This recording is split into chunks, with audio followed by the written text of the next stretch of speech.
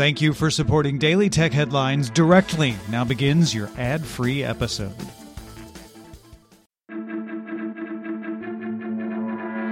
These are the Daily Tech Headlines for Tuesday, February 16th, 2021. I'm Rich Straffolino.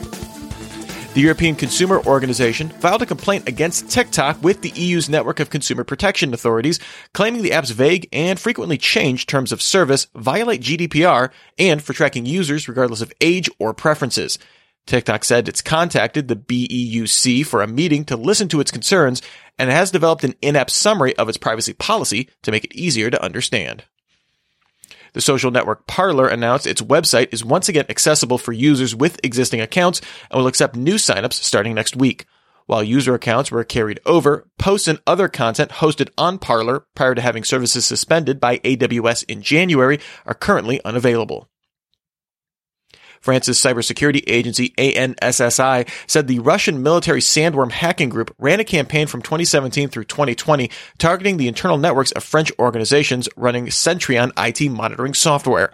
While it's unclear if Sandworm used a Centrion vulnerability or social engineering to gain access, once accessing the systems, the attackers installed a web shell and backdoor Trojan that allowed them to take control of the server and access adjacent networks.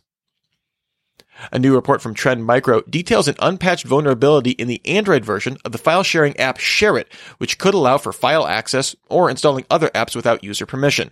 Trend Micro discovered that the app does not have adequate protections over who can access the app's underlying code, notifying ShareIt of the issue 3 months ago, but has received no response to date. Amazon partnered with Foxconn subsidiary Cloud Network Technology to begin producing some Fire TV sticks locally in India. Production began at Cloud Network's plant in Chennai with an initial annual capacity of hundreds of thousands of devices. E-reader maker Pocketbook released the InkPad Color, a $329 7.8-inch e-reader using the latest panel from Kaleido.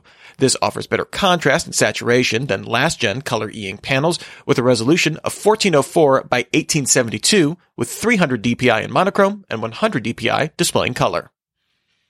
Motorola released two new phones in its budget G line, the 129-pound G10 and the G30 for 179 pounds. Both offer a 6.5-inch HD Plus LCD display, a 5,000 mAh battery, and rear fingerprint reader. The G10 offers a Snapdragon 460 SoC, 4GB of RAM, and a 60Hz refresh rate on that display, while the G30 has a more mid-range Snapdragon 662 chipset, up to 6GB of RAM, and a 90Hz refresh rate. Both are available in the UK now and rolling out to the EU in the next few weeks. Apple released a new build of macOS Big Sur 11.2.1 to resolve an issue where a Mac would begin the upgrade process without checking if the disk actually had the required space before beginning. Some users reported the error prevented devices from booting, requiring deleting files on the disk through target disk mode or wiping the disk entirely. Apple released watchOS 7.3.1 to fix a bug where some Apple Watch Series 5 or SE devices wouldn't charge when in power reserve mode. Apple said the update won't fix the issue on all devices, but will offer free mail-in repairs to resolve the issue. A filing with the UK Intellectual Property Office shows that Andy Rubin signed over ownership of Essential to Carl Pei's new startup Nothing on January 6th.